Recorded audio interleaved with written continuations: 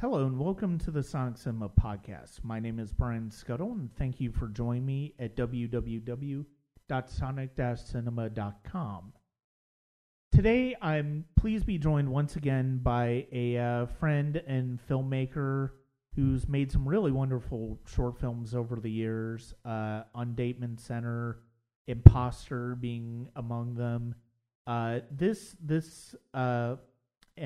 name is Chris Esper. We've discussed a lot of different filmmakers over the years on the podcast, from Martin Scorsese and Andrei Tarkovsky to Francois Truffaut. Today we're going to be doing an individual film, but it's going to turn into a larger discussion on the career and of Michael Cimino and the aftermath of his 1980 film Heaven's Gate, what it meant for Hollywood, what it meant for him personally, and how we feel about personally. So please welcome to the podcast, Chris Esper. Today on the podcast, I'm joined by writer-director Chris Esper. He's a bit of a regular on the podcast now. We've discussed not only his work, but we've talked about Martin Scorsese, Andrei Tarkovsky, and Francois Truffaut. And today we're joining up to discuss one film in particular. It's a film that's pretty near and dear to Chris's heart, and it's one that I just watched for the first time in getting ready for this podcast. It's Michael Cimino's 1980 epic Heaven's Gate, which is infamous for a lot of reasons and has definitely a mixed reputation for a lot of reasons, some of which have nothing to do with the quality of the film itself. And I think this is going to be a really interesting discussion, and I definitely had some pretty strong feelings about the film myself. Chris, thank you very much for joining me today. Thank you for inviting me, Brian. It's always a pleasure to talk with you about films. No, this is great. I'm looking forward to this one. Okay, so how did you first get in contact with watching Michael Cimino's Heaven's Gate? I got in touch with it kind of randomly, actually. I had heard about the film, the film's title in passing. Didn't know anything about it for years, and then I recall seeing a filmmaker's friend, a friend of mine who's a filmmaker. I saw his post on Facebook that said something along the lines of, "Oh, just watched a documentary about the making of Michael Cimino's Heaven's Gate," and he was talking about how ego can ruin a studio, things like that. So I was curious, and I love that period of cinema, the 70s into the 80s, and so I found a documentary on YouTube. It's called Final Cut, I'm Making of Heaven's Gate, which is based on a book by Steven Bach. And Steven Bach was the head of United Artists at the time of the film's release and the making of the film. So I watched the documentary, and I was engrossed by it. I found it to be very fascinating, and quickly wanted to sort out the film itself after having seen the documentary, and found that, like yourself, I had very strong feelings about it. I was kind of mixed. I really liked it, particularly on a technical level. It's beautifully made movie. The cinematography, the actors are great, but I found the pacing to be very slow at times. But nonetheless, I like the movie. I still do, and I think it's a great flawed masterpiece. That's kind of how it's kind of my take on it. Mm-hmm. But I had since done more research about Michael Cimino, about his work, and to me, I mean, he's a filmmaker that I have since drawn inspiration from in different ways. I find him to be a very fascinating guy, a very fascinating character, and I find his films to be fascinating. All his films have sort of a central theme or look that when you look at them, you think that's a Michael Cimino film, mm-hmm. and it's undeniable. But so I still think he's a great artist, but I love the film for that reason, but also for the reason that it's a time capsule in that period of the transition from the 1970s to the 1980s in cinema, but ultimately in Hollywood, in the idea that the American auteur was going out and Heaven's Gate sort of just closed the door with its release. And the misconception seems to be that Heaven's Gate was the film that killed the system. It didn't necessarily kill the system. The system was already on its way out. The auteur, the idea of New Hollywood, the auteur, the American auteur, if you will, with the likes of George Lucas, Martin Scorsese, Steven Spielberg, Peter Bogdanovich, etc. But Heaven's Gate, that moment in Hollywood is what just slammed the door shut. And so I find the film fascinating in that sense as well. So I think that's kind of how I came to like the film as much as I do. Yeah, and I think that's one of the things that it is important to put that context in. I've been listening to the A's All Over podcast, and they long since discussed Heaven's Gate.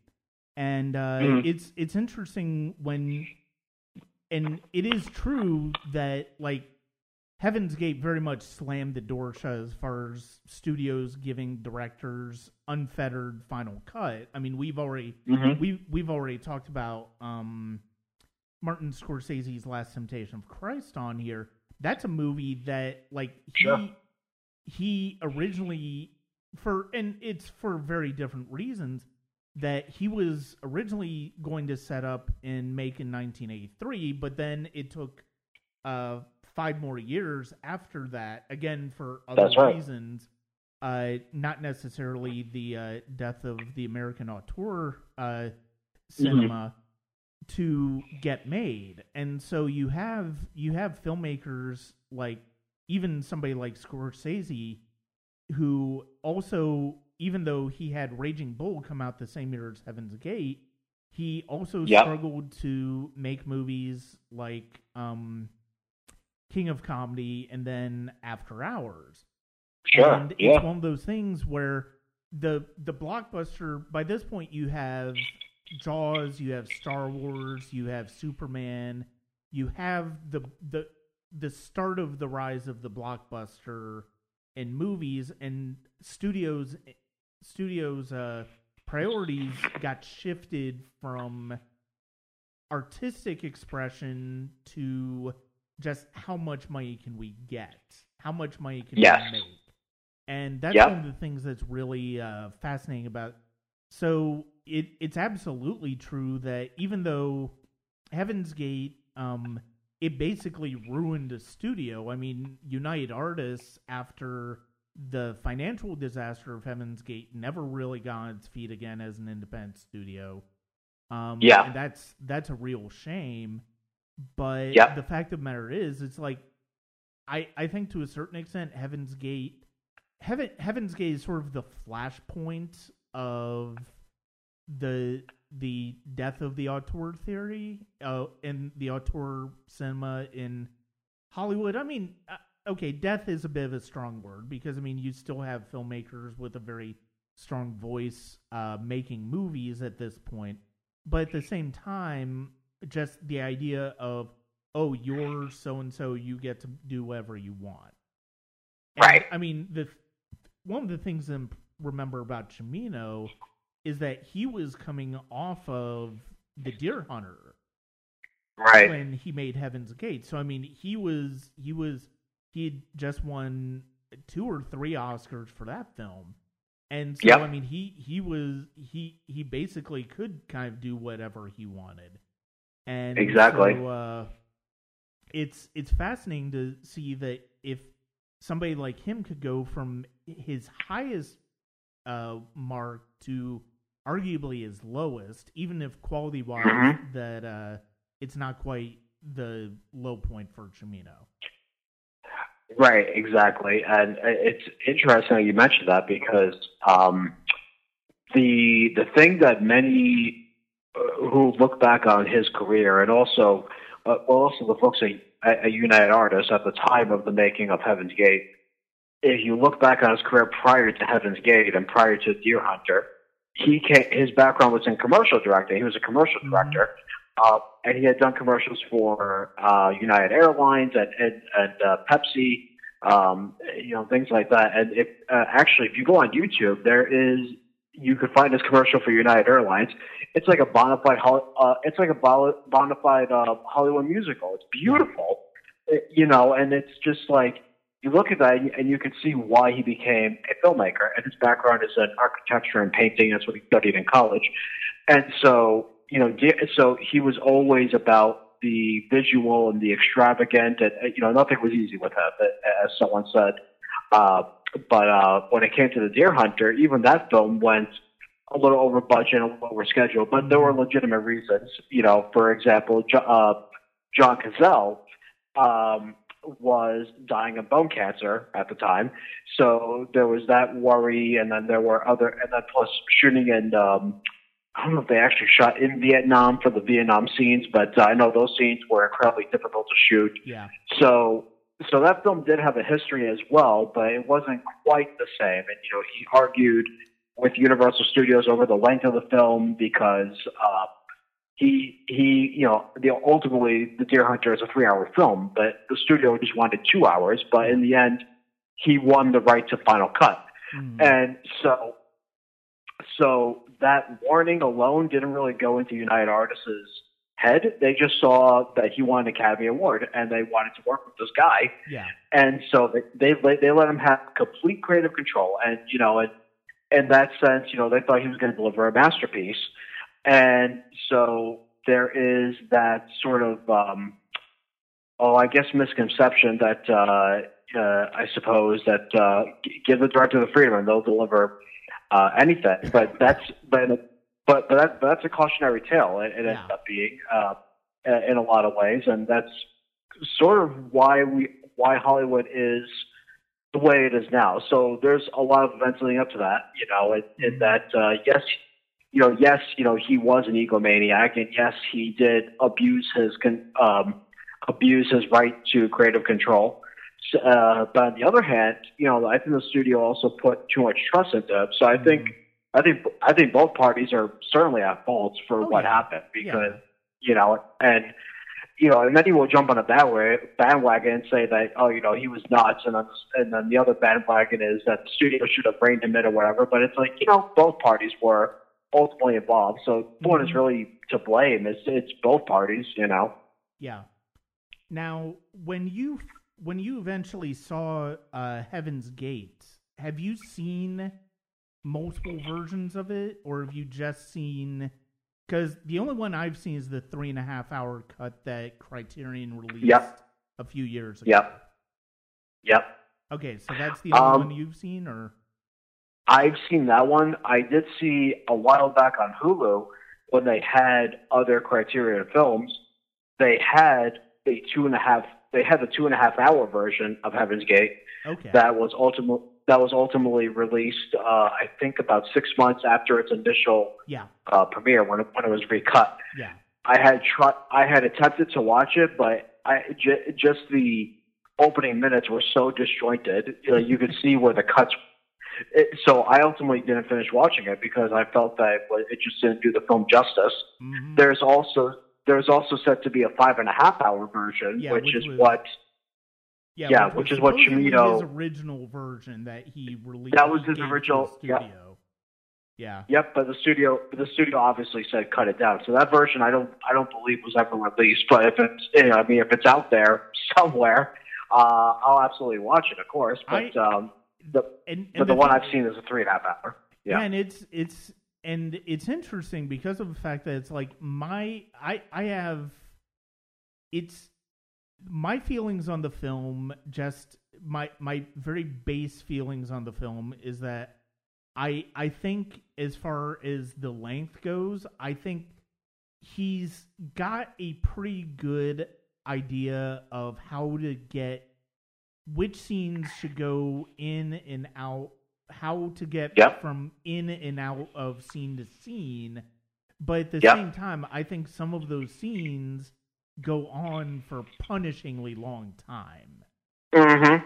And the thing is, I muse about this in my review, my written review, which will be on Sonic Cinema shortly, along with the release of this podcast, in that they're like we can go ahead and start it with the graduation scene where Chris Christopherson and John Hurt's characters are graduating from Harvard. Yep. And that's all really good. It has a really good flow from the very beginning shots of him racing to get to the graduation, and then John Hurt's character delivering this very this very pointed commentary to the commencement address that's just been given. And all of that is fantastic. All of that is really well done. It's really well paced, really well structured.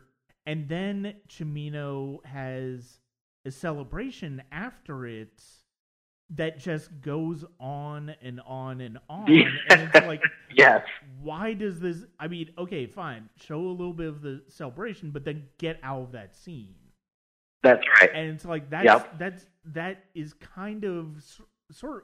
It sort of becomes the MO. That's sort of the way I felt every few scenes of Heaven's Gate, where it's like, okay, you've got a really good thing going here.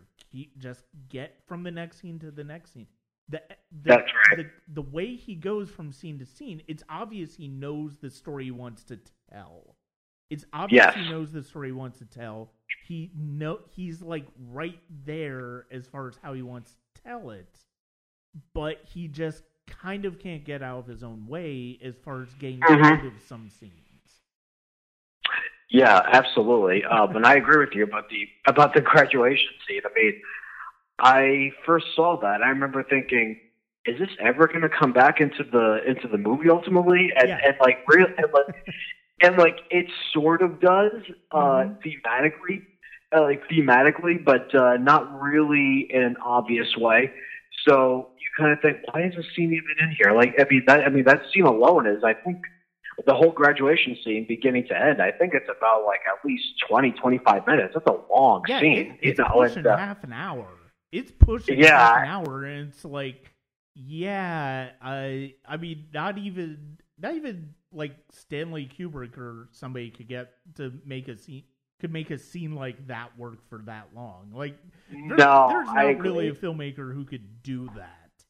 I mean,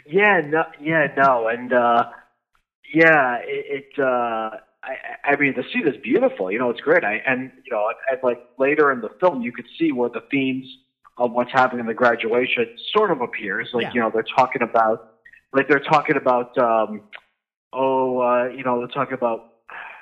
I'm trying to remember the speech. I don't remember it too well, but I remember being about. There's like sort of themes of conformity in there, and also really just about being your own person. That's sort of how I remember it vaguely. I mean, that's a pretty good way of. Yeah, I mean that's kind of a good way of looking at.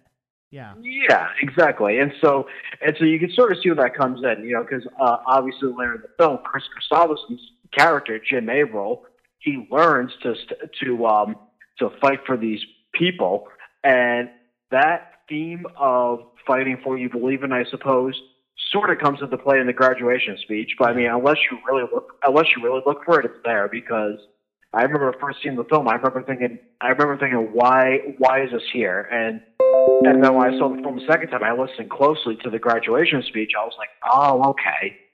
Then it sort of connects. But I agree that the pacing of that alone, that could have been cut by at least a good 10 minutes or whatever. Yeah. But Yeah, I mean, especially considering the fact that, especially once you consider the fact that, like you said, I mean, it thematically speaking, that comes into play later, and one of the things that struck me, I mean, now that we're talking about a little bit more about the theme and the movie, it's like one of the things that really struck me is that Jim Averill is somebody who came from this Harvard education, basically like Harvard is sort of masters of the universe and stuff like that in terms of the elite, and the people that he ends up the people he's going to end up trying to protect and try to stand up with are people less fortunate than him in what they've been afforded in life. And one of the things that's really struck me is just, especially in one of the early scenes where the cattle barons in Wyoming are sort of laying out their plans for the settlements and the fact and trying to get rid of the immigrants and the criminals and stuff like that. It's something that really, when you think about some of the dialogue and discussion of immigration, of powerful people against quote unquote the others in society, it's like it's very modern. It really is a film that plays to modern ideas that we're arguing and debating now. Yes. Yeah, absolutely. I mean, in that way, you can say that it's a timeless film because that issue never really goes away. It's been happening since the beginning, and it's still going on now. Even today, as a country in the United States, we're still dealing with that. I mean, especially I would say probably even more so now today than ever before. Oh yeah, and I mean, considering the fact that it's an issue that's always been present in American society. It's an issue it's been present ever since the founding of America and the fight for America. It's always been that idea has always been, and that struggle has always been there. And so that is one of the things that I really loved about the movie and what really was taken by as far as the movie. And you start to see that basically becomes the idea behind the movie. It's easier to, and it's one of those things where you can see where Cimino's building up. You can see the story that Cimino's building up. It's like once Jim arrives in Wyoming, basically those next few scenes are setting into focus what the ultimate story that Cimino's trying to impart. Oh yeah, absolutely. And talking about this, something that just came into my head as well. One of the main characters in the film, Ella, that's played by Isabelle Huppert, she is a French woman that I guess she I don't know if she runs like the bordello that's in town. Yeah. And so it's like, so you think of it that way, you have someone that Jim Averill is obviously very close to, obviously very much in love with, and at the same time, she's a French woman, and the film doesn't, and the film acknowledges this for sure. Like it doesn't take that away. So I find that interesting as well that he's in love with someone who, in theory, is one of these immigrants that said that this county is trying to take out. Yeah. At the same time, as we saw in the graduation scene, his girlfriend is an attractive American blonde woman, and so there's a great contrast there. That I don't know if that was intentional on Cimino's part. I don't think it was, because I know he fought hard for Isabelle Huppert when the studio said it doesn't make sense to have a French actress be the woman of a bordello in Wyoming in the 1940s, which that's very true. There was speculation that he was in a relationship with Isabelle Huppert, whatever the case might be. That somehow worked, I think, to the movie's advantage in its theme in some strange way, but it's intentional otherwise. Yeah, and I mean, it's like, and that that romance between Avril and Ella, the Isabelle Huppert character. It's like one of the things that I took note of was like it feels like those initial scenes between them are very are very stretched out, and feels like it's another one of those examples of Cimino sort of he can't let go of he's too fixated on just dotting the I's and crossing the T's when it's like, oh, I can't, he's like a writer who goes on and on and on, and this is kind of a weird comparison, but it's like it's a movie that I watched earlier this year and I absolutely love. And it reminds me of Michael Douglas's writer in Wonder Boys, where it's like he's written this massive opus where it's like every little detail and stuff like that, but at a certain point he lost track of the story. And it's like he lost track of why those things were important to him, and so it's like he just can't get he needs to be able to just step back and realize, oh, I didn't need this. And the thing is, exactly. Like, those initial scenes aren't unnecessary. They're not completely unnecessary. And that's one of the things about the movie is that I feel like there aren't really too many scenes that are unnecessary in the movie, but the way Cimino cuts the scenes, it's like it feels like, oh well, really, we're still going on, and going on. It makes the scenes just not work in general. I agree. Yeah. The movie a lot of times sort of meanders for at least a good hour. Like I think the plot of the film, where he's reading off the names on the death list from this county, that might come into play. I think around the 2-hour mark, maybe a little bit more than that. But it takes a while. It takes a while for the plot itself and the story to actually kick in. Everything prior to that is a lot of setup. I mean, my favorite scene in the film is the roller skating scene. I love that scene. Is it necessary though? No, it doesn't really doesn't add anything to the movie. But I love the scene. For some reason, I think it looks gorgeous, and it also captures the essence of that period, of that time, and also the essence of the people within the land, and how. And it's interesting how the name of the rink is called Heaven's Gate, and obviously it's very intentional. If you're going to go deep about it, and this might be reading too deep into it, but I saw that as sort of like a paradise and or escape from the realities of what was going outside those four walls, and so. I could see why that scene was in there if that was the intent of it, but I think it could have been cut down considerably. But I love that scene. I think it's great. But but it seems like that makes the movie meander before the point of it comes into play.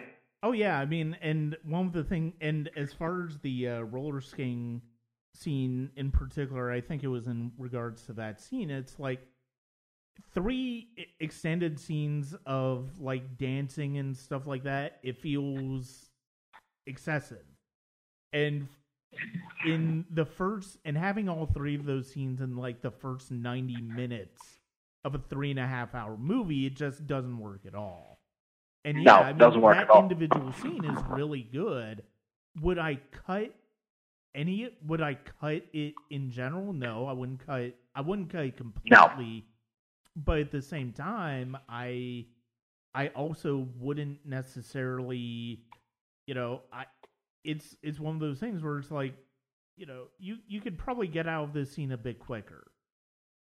Yes. And I had forgotten there's so many fantastic people in this. John Hurt, Chris Christopherson, Jeff Bridges, and Christopher Walken. And Christopher Walken, Chris Christopherson, and Isabelle Huppert form something of a love triangle. That starts to get going. Again, it's one of those things where it's like there's a lot, like you said, there's a lot of setup, but it takes a while for the story to really kick in. And that love triangle between Avril, Ella, and Champion, who's Christopher Walken's character, it's another example of that. And it's certainly not boring, and you certainly understand why it's in there because of the fact that, I mean, that's a very typical Hollywood film trope, the love triangle. Just another way of building tension and stuff like that. And especially given the fact that Avril and Champion, to a certain extent, are also on opposite sides of this. Yep. And so that's another way of building tension.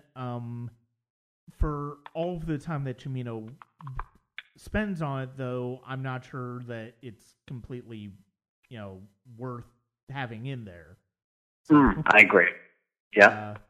But yeah, you mentioned Isabelle Huppert, and I honestly, like, you can tell that this is very early in her career.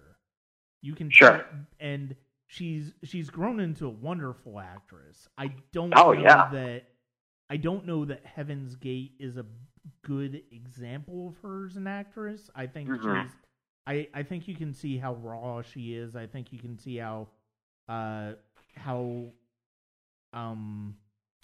she's not as experienced as the filmmaker, as the actors around her, and I think it. I agree. Shows. Oh yeah, absolutely. I think that may have been her first motion picture. Yeah. With her speaking the English language. Before, I think she did only French films. Mm-hmm. Yeah, and that no doubt did not help.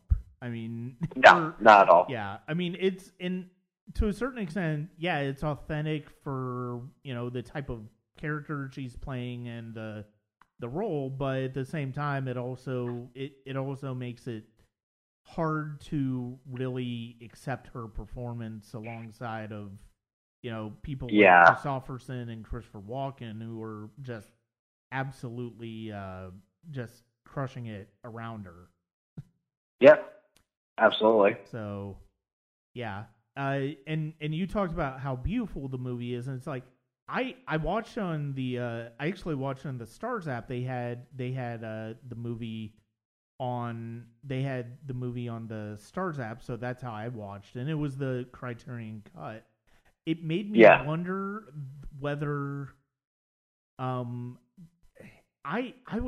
be honest, is like I was not as impressed with the cinematography as I was expecting to be, and that really blows me away because of the fact that it's Vilmos Zsigmond, who's a brilliant cinematographer, and yes, he was. He's one of the great ones, but it's one of those things where it's like, yeah, there are some scenes in the movie that are absolutely beautiful, that are absolutely fantastic to watch, but at the same time, it's like there are other scenes where it's like, I mean, is it really that good looking of a movie? It's like, I'm not sure. Yeah. So I'm kind of curious if it was exactly the same color grading and color scheme that's on the Criterion. It makes me want to check out the Criterion sometime to see how I feel about it. See how it looks in comparison. I have the Criterion. It's the 4K restoration that Cimino himself actually supervised. Yeah. And it's funny because I actually saw. Let's see. I'm trying to remember where I first saw the film because it wasn't on Criterion when I first saw it. I first saw it. It may have been. I think it may have been on. It may have been on Hulu or it may have been on Amazon. Yeah. Oh yeah. It was on Amazon Prime. And I remember watching it on there. And the colors looked a little bit different. Like it had more of a dirty brown. Yeah. Whereas the Criterion, it had a lot of good saturation, very vibrant colors. Mm. Everything stood out more. So I have to wonder. Maybe it was an original version from an original DVD or original VHS release, even for all we know.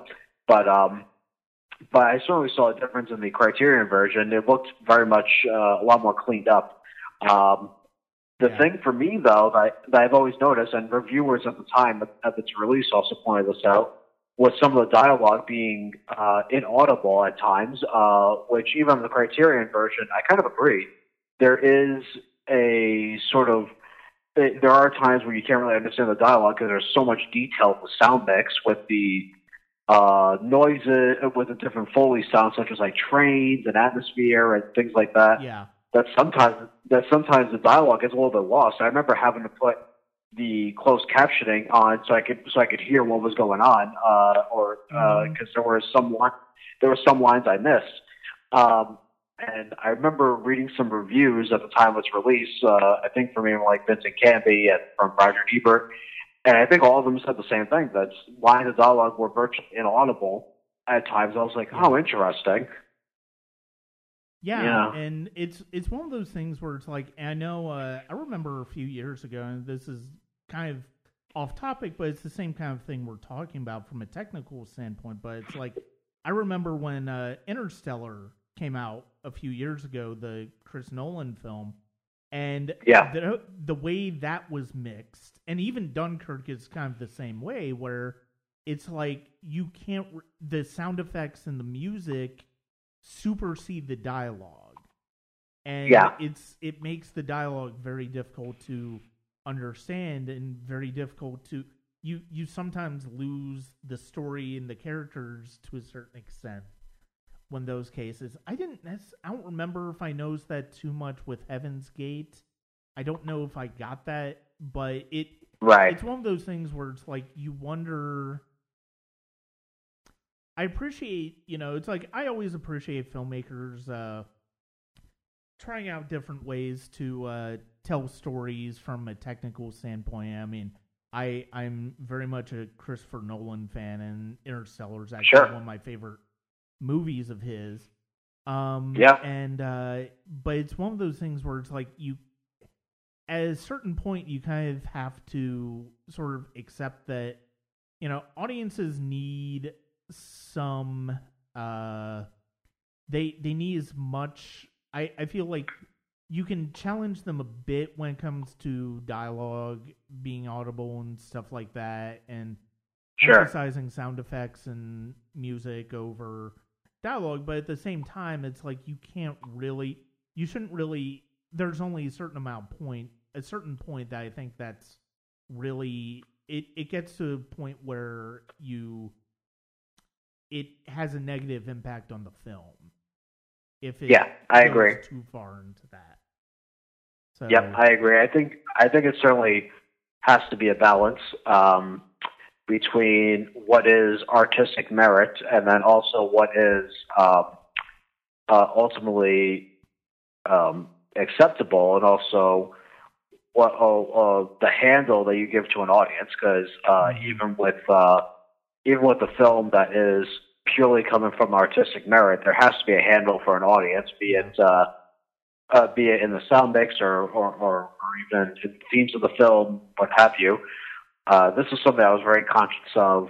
I mean, not to get off topic here, but this is something I was very conscious of when I was making Imposter, because it was a film that was very different in its approach and themes and all that, and I had to think about how would an audience grasp onto this without me being too artsy, and then also treading the line of being pretentious, and also at the same time treading the line of even being heavy-handed with the theme, because I wanted to be subtle about it, but at the same time, I also didn't want to spoon-feed the audience either. So it's like, well, how do you do that? And so I think that's a responsibility every filmmaker has, whatever film they make, but particularly with something even like Heaven's Gate, which is obviously very dialogue heavy, very theme driven, and also, it's often categorized as an art film, and it's easy to see why.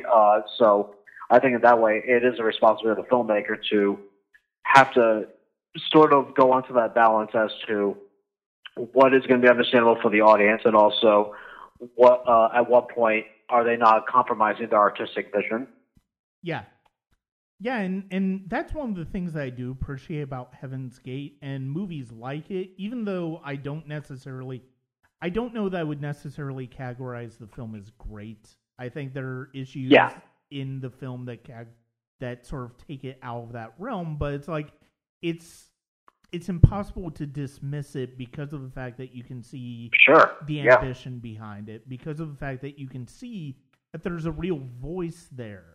I feel like there is a real voice there, and that you can see, and it feels very personal to me, though, this story. Yeah, like, I'm not completely clear all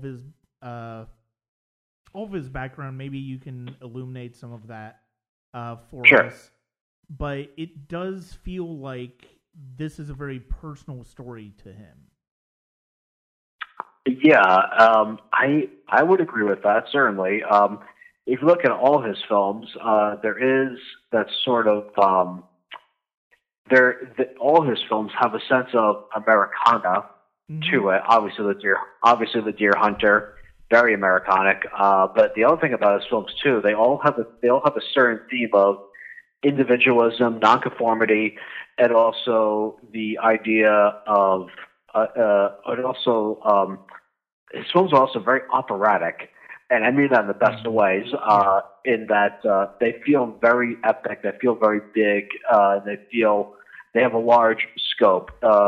Even if you look at his first film, his first feature as a director with Clint Eastwood and also Jeff Bridges, Thunderbolt and Lightfoot, it's a caper comedy, but all the shots have a sense of scope. It's in the desert.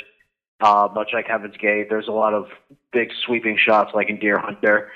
The films that came after Heaven's Gate, Year of the Dragon, The Sicilian especially, those two in particular, they have a great sense of scope and scale, and so I think it is personal for him in that sense. There is a sense of Americana to Heaven's Gate. There is a sense of individualism, and actually, one of the films that he wanted to do but never got to make was an adaptation of the book The Fountainhead, which also had a movie in the 1940s, 1949, I believe, with was it Gary Cooper? Yeah, I think it was Gary Cooper.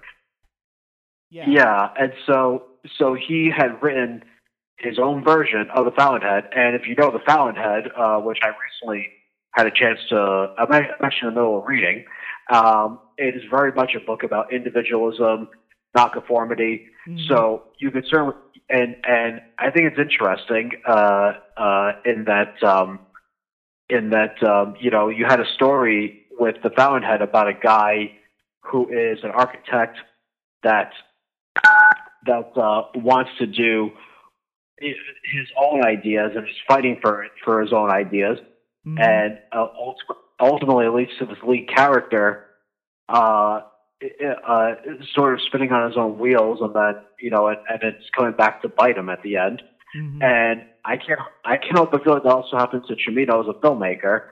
In that he had grand ideas, he was perhaps ahead of his time, but at the same time, those ideas came back to bite him, and I can't help but feel like that's also his personal story for him. So I read that book, and I think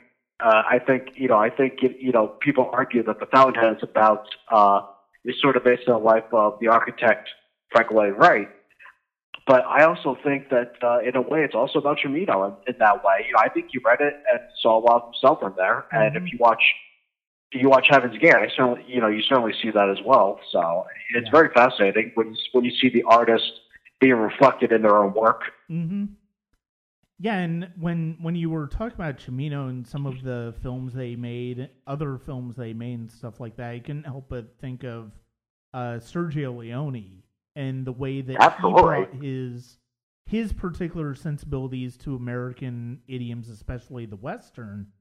And and it's one of those things where it's like I still need to see Once Upon a Time in America. I still haven't seen that. I need to see it.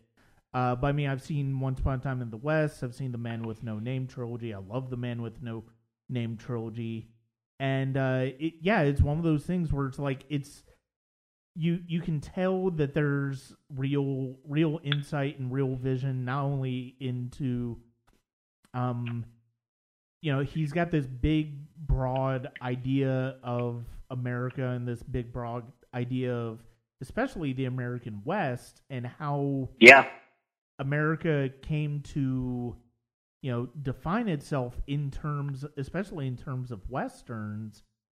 But at the same time, it's like you do have this very personal thing, and it's like I have no doubt that Cimino sees himself as Avril in this film. It's like it's obvious that there's a personal connection with Avril that he absolutely that he and that's why he wants to tell the story. And it's one of those things where it's like that's why ultimately it's hard not to, once you get going with Heaven's Gate, it's hard to stop watching. Absolutely. Even when scenes go on for what seems like an eternity, and even if there are some things that seem to go nowhere and then they all of a sudden come up later and talking about the American girlfriend that you see at the beginning in the celebration at the graduation, and then you don't really see her again in until the very end. Till the very end, right? It's one of those things where it's like you wonder, and that's one of those things. That was one of those weird things that scene at the end where it's like, well, I mean, you've seen what happened, sort of the ending of how Avril and Ella's relationship is doomed in that film and how it ends. But at the same time, it's like, what is... I can't help but think of, with that last scene, sort of like, what is Cimino trying to say in that? Does that mean that Avril sort of realized his place and sort of took his place as sort of like one of the elites, somebody who like I said, conforming to the elite idea of America and what he should have been doing, or is he trying to, and is he saying that's a good thing or not?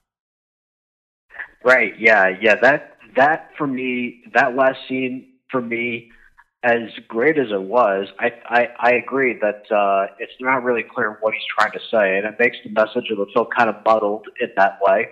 But nonetheless, there is sort of you do sort of get a sense that he's saying something, and you can look at it one of two ways, as you mentioned. Is Jim Averill conforming, or is he just simply or does he simply really believe that this is where he belonged the whole time? Yeah. And that's kind of hard as you watch the film, but at the same time, it also makes it also gives it a great opening to discussion, such as what we're doing right now, because we could talk about Up and Down all day, and I'm sure you watch the film again, you could come out of it with a different interpretation altogether. Yeah. And that's the beauty of film in general, but particularly about that film is that you don't know what he's saying, but at the same time, it's interesting to debate what it is he's trying to say. Yeah. Yeah, and the thing is, it's like, ultimately, I mean, there's a reason. Ultimately, you can tell that there's a reason that Criterion decided it needed to add this film into its collection. Yeah. And it's not, part of it is obviously the reputation it holds as far as what it represented financially speaking for everybody involved, for creative freedom for everybody involved, what happened to the studio, what happened to the film. It definitely has lessons to be learned from that. But at the same time, there is a real definitive artistic voice, I think, part of it, even if I'm not even sure, and it's one of those things where you wonder if like we're saying, it's like we're not even sure whether Cimino necessarily knows what he's trying to say. Right. With that ending and what it means, and maybe that was his whole point of having the celebration at the end of the movie, as opposed to at the beginning of the movie, as opposed to just a quick cut of them celebrating and stuff like that, and then we're off to the story. Right. But at the same time, it's like you can tell that he's also somebody who did need to be reined into for a little bit. It's like who need a little bit more structure. I mean, you could say that, and we started off the year talking about Andrei Tarkovsky, and he's a good example of that, because it's like there are films where I adore all of his films. I can't live there. There are none of them that I can live without. But at the same time, it's like I can also acknowledge that there are some times where he's a bit too full of himself. I mean, especially in some of the lengthier scenes in The Sacrifice, especially when it comes to like nostalgia and those I don't know if I would necessarily include Stalker, but I mean Solaris. I feel like there are times where it's like he's somebody who I love when he is uncompromised, but at the same time, I also see why that was a problem for people, and I completely understand why Tarkovsky is not everybody's cup of tea. There's also I can also completely understand why Heaven's Gaze, why it wouldn't be somebody's cup of tea, but at the same time, I think part of the problem with Heaven's Gate is that so much of the discussion of it has landed on, well, is it Universal United Artists' fault that the film failed because they didn't give Cimino the freedom they should have to make the film, or was it Cimino's fault that the studio failed and all of this stuff? It's like this is sort of he said, she said part of the filmmaking process that is kind of frustrating. Yeah, absolutely. You make a good point about Tarkovsky. I would also add in there Kubrick as well, but particularly with films like Barry Lyndon or 2001: A Space Odyssey. It's not everyone's cup of tea. But I think the difference between Tarkovsky, Kubrick, and Heaven's Gate is that, in my mind, some may argue against this, but I feel like with Tarkovsky and with Kubrick, there is, at least in my opinion, there's no pretenses there. With their films, like you don't get a sense that they're reaching for something, but it's coming from a genuine place. Some may argue against that, and it's totally understandable to see why. With Heaven's Gate, while I don't think that there's a ton of pretense there, you could tell that there is in a way. I mean, I've heard stories about Cimino shooting over 1 million feet of film on Heaven's Gate just so he can meet the quota in which Coppola shot Apocalypse Now. Yeah. Because Apocalypse Now was another troubled production by United Artists, and he had millions of a couple $1 million over budget, strenuous amount of time. Obviously, a very troubled film. Yeah. But Coppola had a good reason for making that film, and there were no pretenses behind that. There wasn't you watch that film. It's terrific, and it's a very admirable movie in a lot of ways. With Heaven's Gate, you can't really say the same thing. Yeah, it's very hard to explain, but basically, I think it comes down to intent. Is to what was the intent of the filmmaker? Is there a genuine place from the heart of the filmmaker being seen here? And I think when you watch movies by Tarkovsky, Kubrick to a certain extent, and also from Coppola with Apocalypse Now, there is a genuine intent there to make something that is trying to say something. Yeah. You know what I mean? Yeah. No, and you do bring up a good point about that, and it's like I think one of the things about, and yeah, it's like you kind of, I think one of the things that I certainly appreciate about Kubrick and Tarkovsky and Coppola to a certain extent, is the fact, or at least in that era of Coppola. I mean, you can certainly dispute later Coppola. As he had less and less freedom, and his vision for American zoetrope sort of went by the wayside. But the fact of the matter is, it's like I think one of the things about those filmmakers is that they were intent on presenting their vision regardless of whether you liked it or not. And it just so happened that for a lot of people, and for the people making the movies, although Tarkovsky's a different story because of the fact that he was making films at a time where the Russian government had more say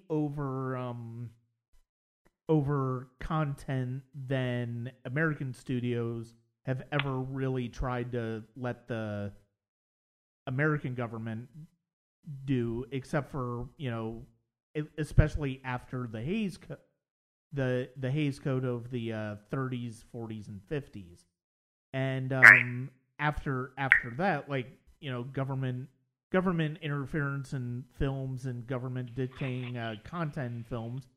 I mean, you could argue with military films that it's still very problematic as far as the relationship between government in terms of dictating the type of content of military films. But the fact of the matter is, it's like, but my ultimate point before I got off track there with Tarkovsky was that Kubrick and Tarkovsky, and Coppola, at least in that time, they made films that just happened to, they were clear about who they were. It's like, this is the type of filmmaker that I am. This is the type of film that I want to make. And it just so happened that people connected with that. And Cimino, I think, was still at that point, even after The Deer Hunter. You kind of feel like he was trying to get to that point himself, and he was not quite. He was sort of like early Kubrick, where it's like it took Kubrick a few films to get to the place where he did Lolita and Doctor Strangelove in 2001, Barry Lyndon, and all of that stuff, where he was the uncompromising, I know what I want to do filmmaker. And I feel like Cimino was still in that era. Yeah. Well, there's that, and also the fact that Cimino at the time, Heaven's Gate was only his third film into his career. Yeah. So he was still, relatively young in his career, whereas Tarkovsky, Coppola, and Kubrick, by the time they became what they did ultimately become, that took them a long time to do so.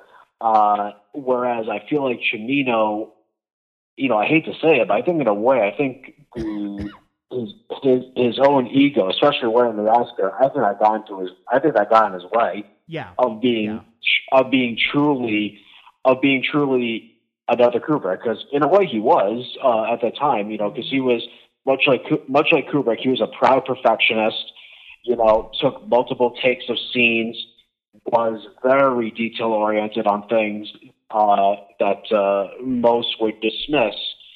So you can't argue that he didn't have artistic vision. He most certainly did. Yeah. I think it was an issue of ego running rampant in this case.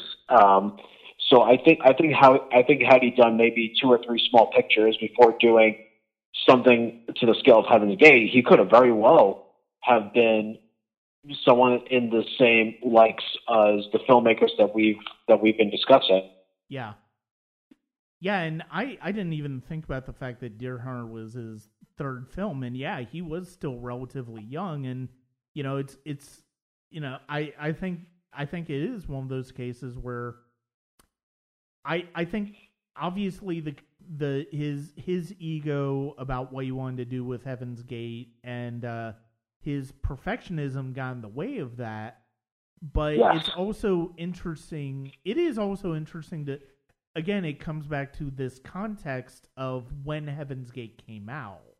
And because the fact of the matter is, if Heaven's Gate had, you wonder whether Heaven's Gate, if it had come out like 6 years earlier, you wonder if maybe he would have been given another chance.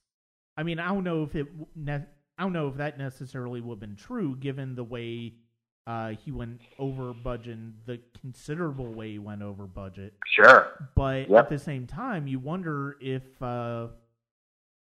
he had been like 5 years earlier, whether he would have been given another chance, or whether he would have just been a filmmaker that you just never really heard from again. And I mean, you know, he did make other films after Heaven's Gate. You already mentioned them, but you know, it is curious to think of whether because the fact of the matter is, the era he did make Heaven's Gate in was that whole idea of unfettered access to directors, except for you know, a few, kind of was going out the door. And so, you know, would he have gotten another chance? And again, it does. I think you do kind of have to look at the Oscars they made from the Deer Hunt. He got from the Deer Hunter. If that's something that was kind of, because we see it now where it's like actors get Oscars young in their careers, or filmmakers get Oscars young, you know, early in their careers, and then they can't really. They're always striving for that other chance, or they just start to make progressively worse and worse decisions, or problematic decisions that sort of stunts their growth as an artist. Yeah, absolutely. And, you know, that's sort of where Chimito's career serves as a cautionary tale of sorts, and also, much like his films, it's very operatic, his career, in that, you know, he had this very large trajectory to being great, to all of a sudden a very low trajectory of being a pariah. It's really, probably unlike any other filmmaker in the history of cinema, honestly. Well, and it's weird because you know, a filmmaker that we haven't talked about, but who is kind of in the same vein, but also happened at the same time, was Terrence Malick. Where it's like, he had Badlands, he had Days of Heaven, and then he vanished. He didn't do anything for 20 years. And 20 years, that's another career that's just fascinating to consider. And now it was funny. It's like after The Thin Red Line, he did The New World, and then, you know, he gradually got into that type of career that most filmmakers do, where it's like, you know, I'll do a film every couple of years and stuff like that. But was that necessarily the best thing for him? Right. Yeah. And go ahead. Sorry. No, that's fine. Well, I was also going to bring up Orson Welles. You know, he's another filmmaker with a very, very strange trajectory, much like Chimito and even Malick to a certain extent. You know, Welles came out the gate with Citizen Kane at the age of 24, 25 years old. Yeah. At a time when directors were not of that age, and had a quick trajectory of having made the greatest American film of all time. So people said for many years that he had trouble getting other projects made, and you know, the recent release of The Other Side of the Wind, there's a new renowned interest in his work as a director. You know, from the unreleased Othello, I can't remember if it was released. Othello. You know, that he tried to bring Don Quixote, Touch of Evil. You know, so he did all these films, all of which had trouble being made simply because he couldn't get the money to make it, and he just became Yeah. a pariah of himself. And Mhm. so, it's like, and it's one of those things where you praise a director to the skies, and then all of a sudden there's this complete downfall, and it's one of those things where you look at their careers and you think, okay, well, where does that come from? Does that come from ego? Does that come from overpraising? Does that come from lack of money? Does that come from of an audience or a community or critics wanting to see said artist fail in a way? Because that certainly does happen. Yeah. So it's very interesting when you study these careers and you think, what went wrong? Mm-hmm. Well, and Wells is definitely an interesting figure. I mean, it is important to put into the whole context of Wells' career that he might, with Citizen Kane, he ruffled some of the wrong feathers, because it's a very thinly veiled shot at William Randolph Hearst. And needless to say, Hearst took his wrath out on Orson Welles after making that film, to where I do think a lot of it was, I think a lot of it was studios just being scared about giving Welles that type of creative freedom again. So I think that might have been part of it. And with, Magnificent Ambersons and then each subsequent film, he would continue to make great films. That's the thing. Yeah. But like you said, it took longer and it was tougher and tougher for him to get those films made. And that's one of those things where watching a filmmaker like Wells, like Cimino, the way their careers follow, especially after early success, is fascinating. Now, Wells, I think he made the best of it as best he could. Yes. But I don't know if Cimino was really ever offered the same way, because so much of the independent, if the independent market had existed in the 80s the same way that it does now, or did even in the mid to late 90s, I think Cimino might have been able to rekindle his career to a certain extent. But because of the fact that the studios dominated everything in the 80s and the independent market wasn't quite what would be by even the end of the 80s, when you consider Steven Soderbergh starting off, it was tougher for a filmmaker like Cimino to get back on his feet. Right, exactly, and well, like you said, I think had the availability of the independent market like today been available, he could have very well done so. I mean, Wells tried to do that because, Other Side of the Wind was done totally independently with with gear that his cinematographer Gary Graver had already owned and all of that. But that was difficult. That took Wells. I think Wells started working on that from 1970 until his death in 1985. It was an ongoing process. Whereas today, a film like that could be made in a considerable less amount of time. And I think had Cimino dived into that, he could have very well revamped his career in some way or another. Yeah. And another thing that helped Wells along the way was the fact that his name, even if him as a filmmaker sort of had diminished respect, I don't know, to a certain extent, his name never really lost that respect to a certain amount. Because people still, they appreciated, especially once the French New Wave came in and they started reevaluating films like Citizen Kane and started saying, Citizen Kane's one of the great movies of all time. it's like Sure. he was going to, somebody was probably going to give him money along the way.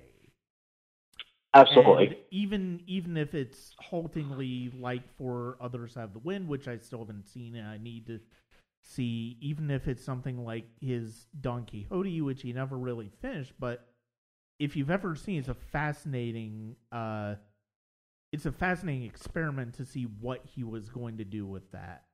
Exactly. The fact of the matter is, he was able to.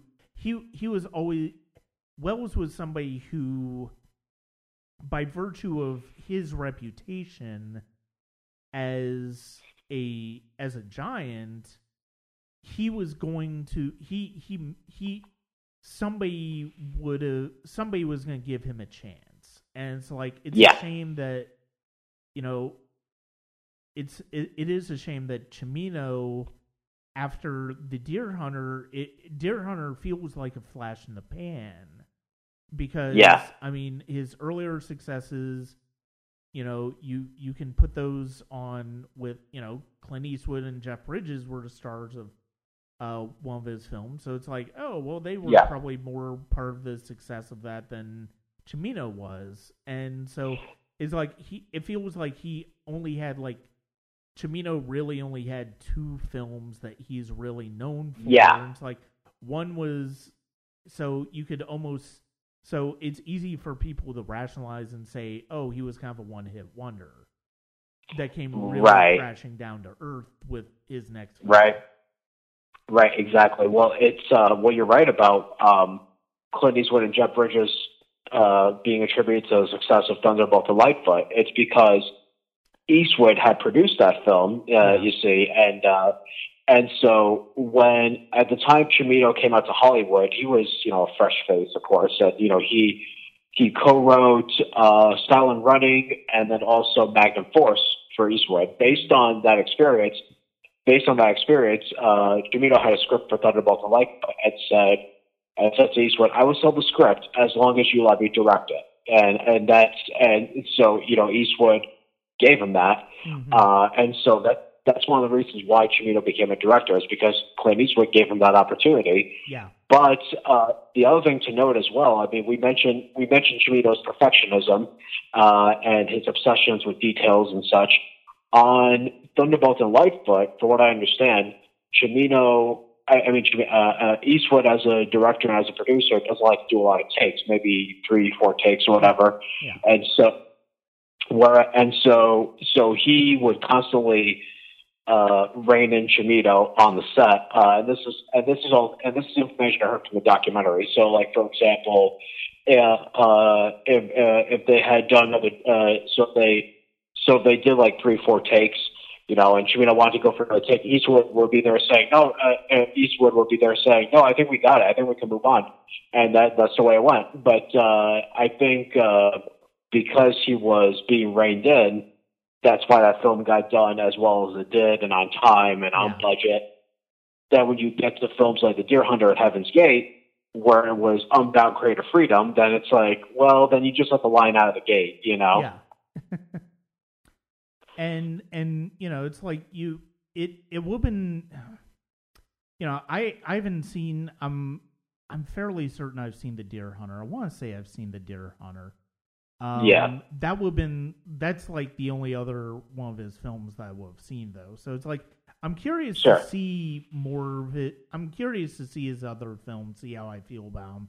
And it's it's something that I definitely want to dig into as far as his film. So I will probably try to check out the final cut at some point, because I am curious about this film, and it's like I do kind of want to revisit Heaven's Gate at some point. I'm not sure when I'd necessarily be able to, because I mean it was hard enough to find one day where it's like I could do 3.5 hour movie. Yeah, I know. It's another thing to find that time again with all of the movies that come out and everything that I want to do otherwise, as far as other movies I want to discuss. But yeah, Heaven's Gate is one of those things that I think it's there's so many different angles to come through with it. I mean, even though, like I said, even though I do feel like just looking at the financial disaster and the aftermath of it, in terms of what it meant for United Artists, what it meant for sort of the creative freedom of the 70s, it's impossible, as we've shown, it's impossible, as we've talked about, it's impossible to not bring that perspective in there and to discuss the film on its own terms. The film on its own terms, though, is worth discussing. Because, I mean, there's a lot of things about it that are really, really good, that are really interesting, that are really beautiful, but there's also, it's so frustrating to watch for a lot of other reasons that, Cimino ultimately is, it's a great film, it's a great film sort of in the casing of a good film. It's a film that you can see a great film in there.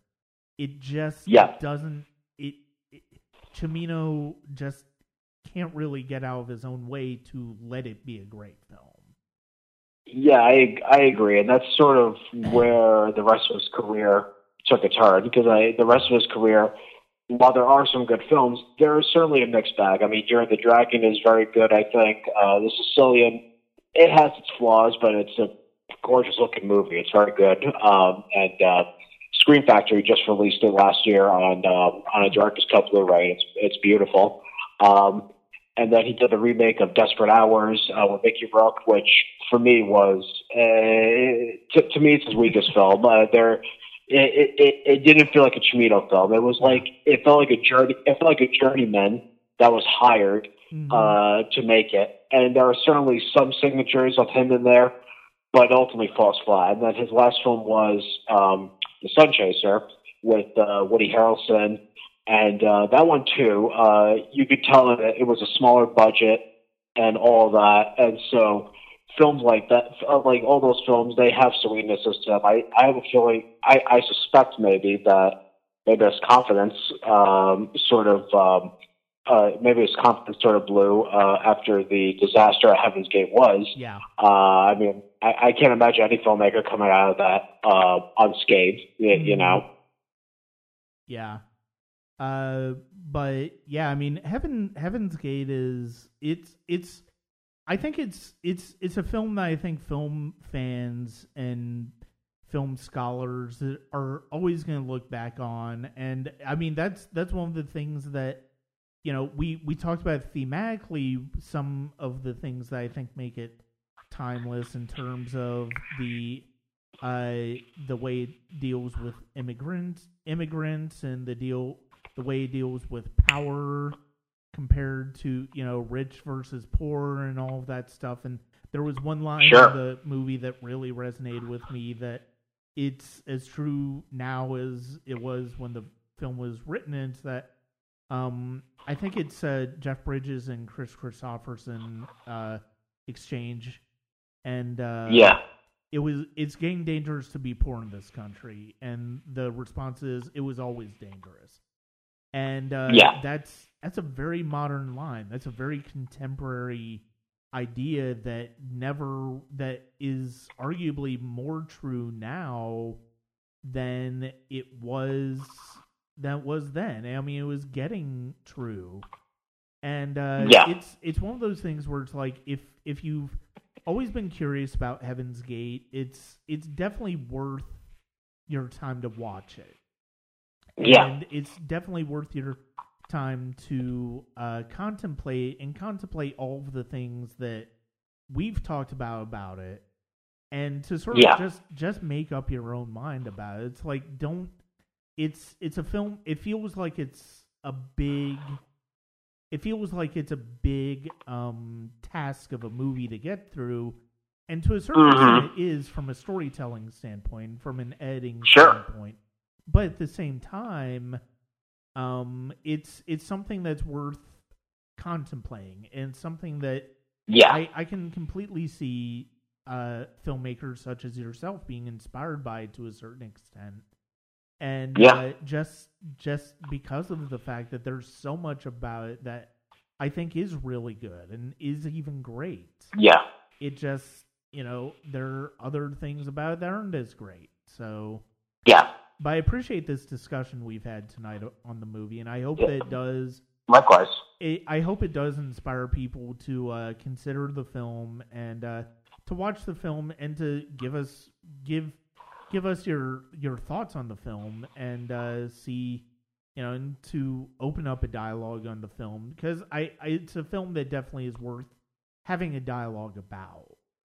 Whether certainly. You discuss it in terms of its place in film history, in terms of Cimino's career, in terms of the Western genre. I mean, just all sorts of things about it that are worth considering. I agree. Absolutely. Yeah. And Chris Esper, thank you very much for joining me tonight to discuss this. Oh, thank you for having me, as always.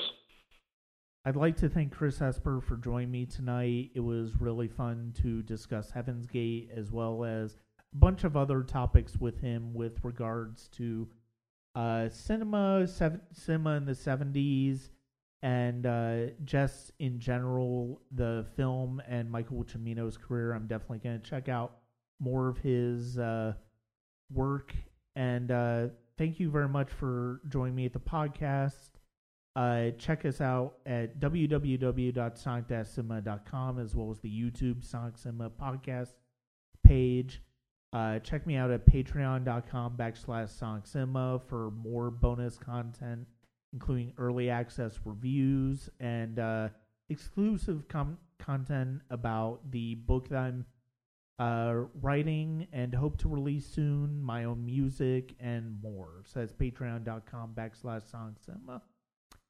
For now, this is Brian Scuttle, and I've got a lot more really good stuff coming on the podcast in 2019, including more discussions with Chris on individual films and a lot of filmmakers coming back and discussing films that mean a lot to them and films that have some interesting ideas for them. So thank you very much for joining me. This is Brian Scuttle. Have a good night.